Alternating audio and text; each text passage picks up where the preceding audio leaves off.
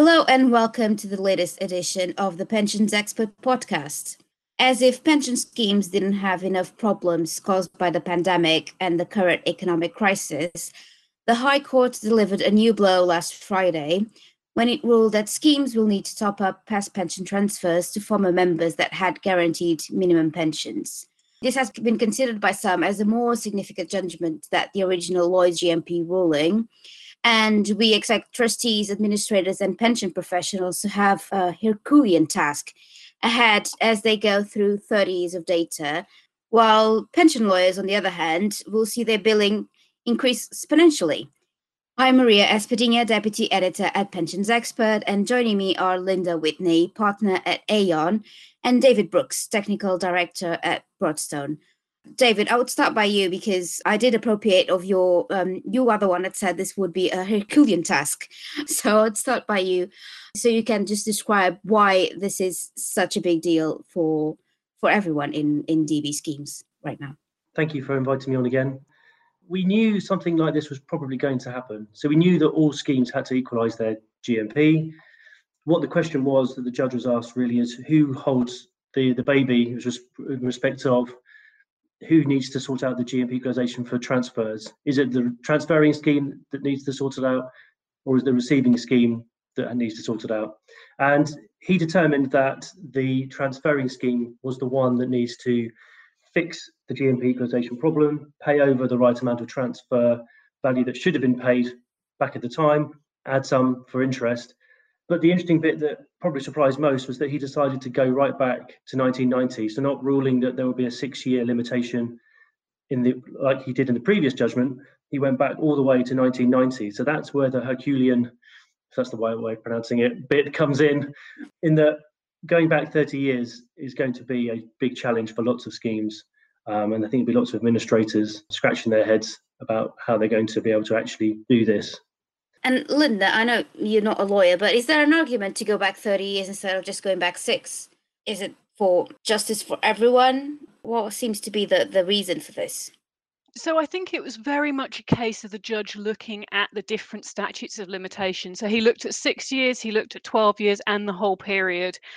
And I think he just didn't find an argument for applying those statutes of limitation. So I'm afraid we are stuck with 30 years to look back over.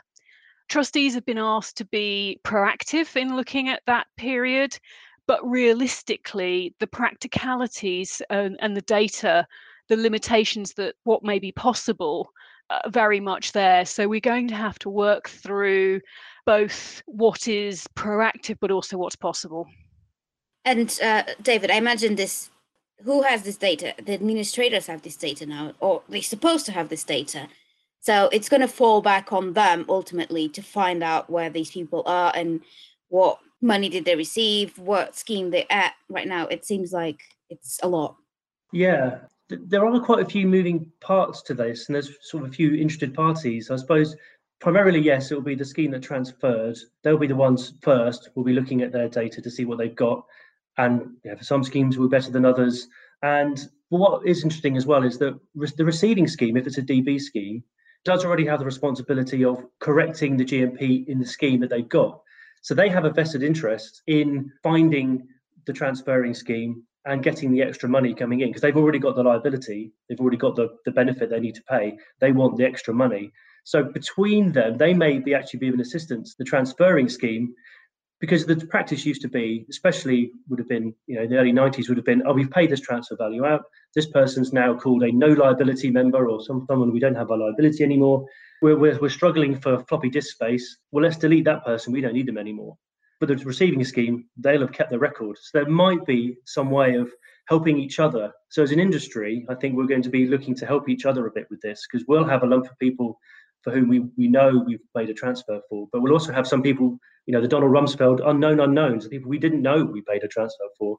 Anything we can get will be helpful. There's also another party in HMRC, and we used to tell HMRC when we paid protected rights transfers.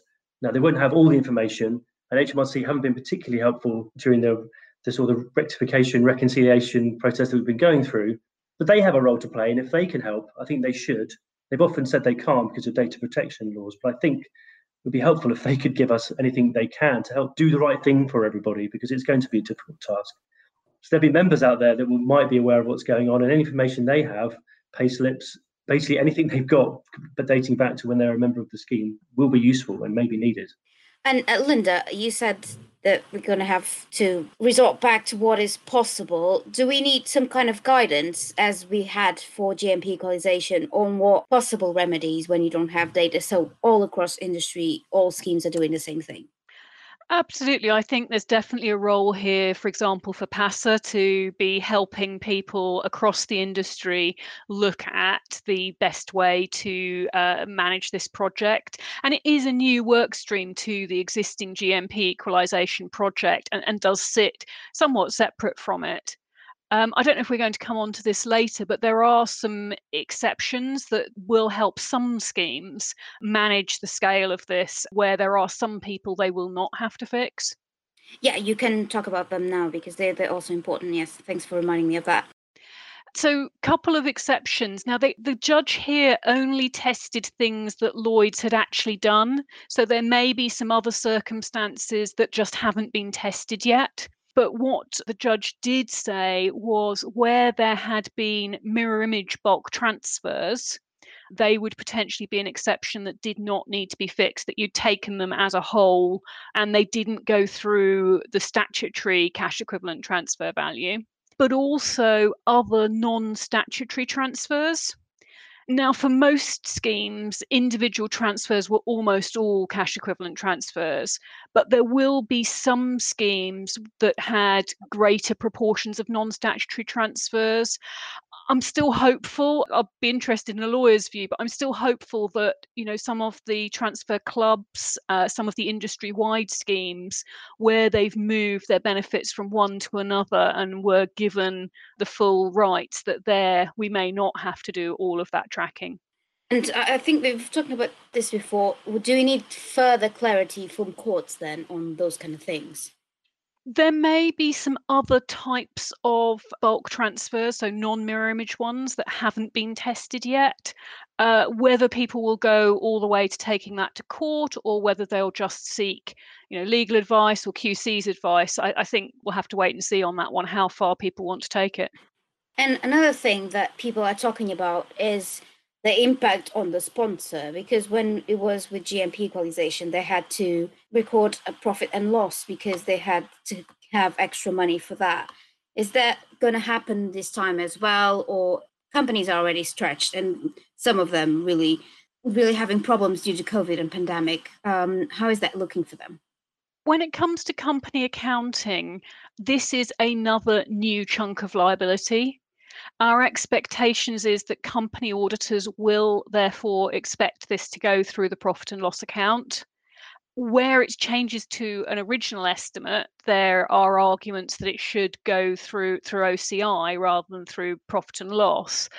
But I think this, because it's another new chunk of liability, I'd be very surprised if company auditors are not pushing for it to go through the profit and loss account. Because of the timing of this judgment, so close to a lot of companies' year ends, that makes it very pressured to get that initial estimate of this amount calculated.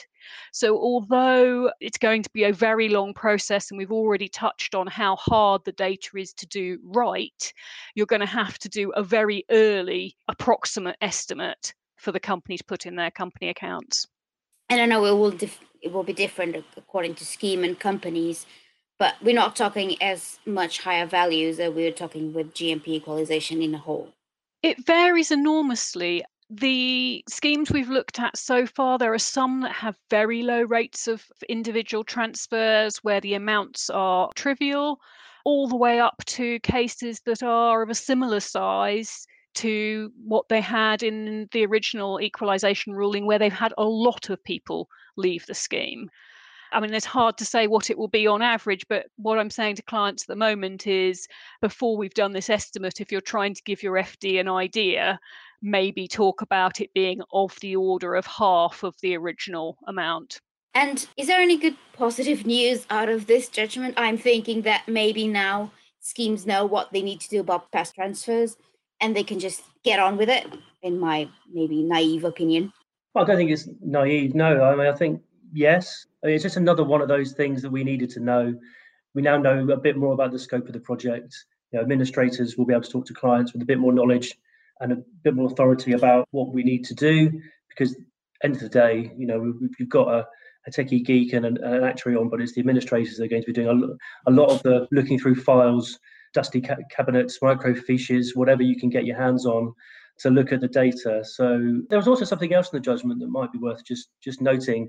There was, I suppose, good news in that sense that the judge did say, well, it's more what he didn't say, but I suppose when he was talking about if the receiving scheme doesn't exist, can't be traced, or can't take the money for whatever reason, that you can pay the money direct to the member from the scheme.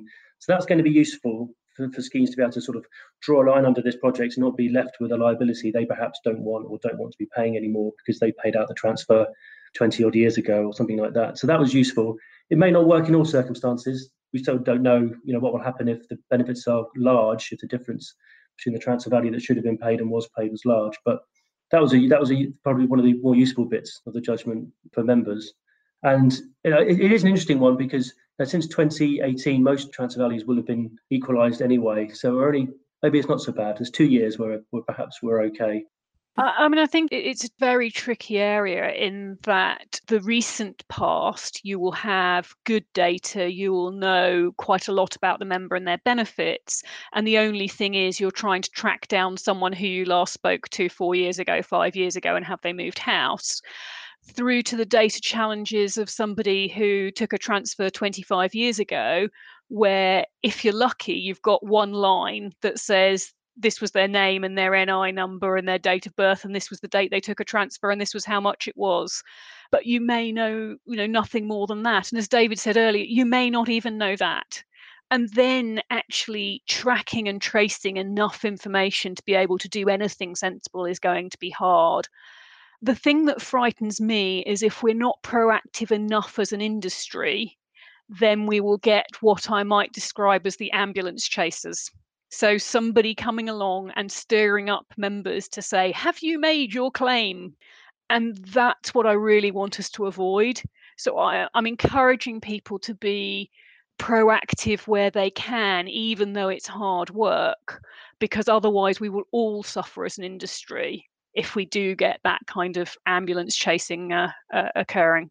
And on this discussion on a positive note, can we expect, after doing all this work and after doing all the GMP equalization work, that pension schemes will be done with GMP for good? There are other unanswered questions still kicking around GMP, maybe. I mean, we still don't really know about to do with people who've died. I mean, I'm still not quite sure what to do if you track someone down and they're dead, but I don't think we're ever going to be shot of it.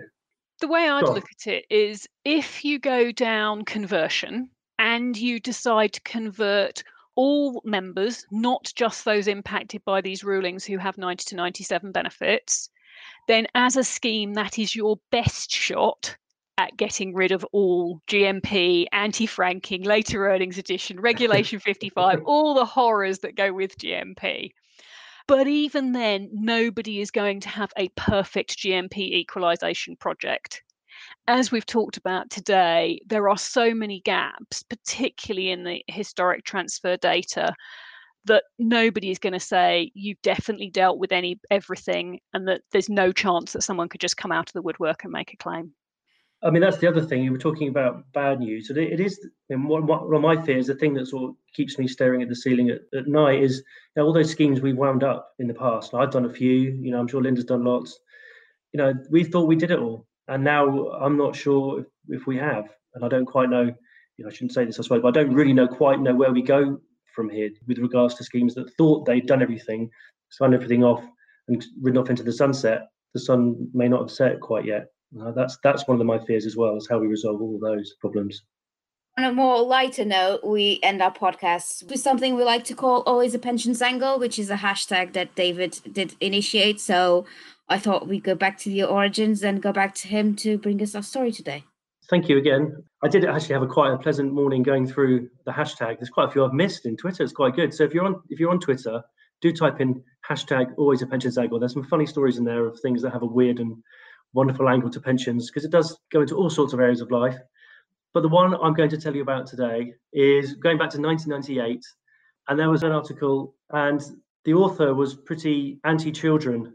So for children, just like cigarettes or mobile phones, clearly impose a negative externality on people who are near them. Anybody who has suffered a 12-hour flight with a bawling baby in the row immediately ahead, or a bored youngster viciously kicking their seat from behind, will grasp this as quickly as they would love to grasp the youngster's neck.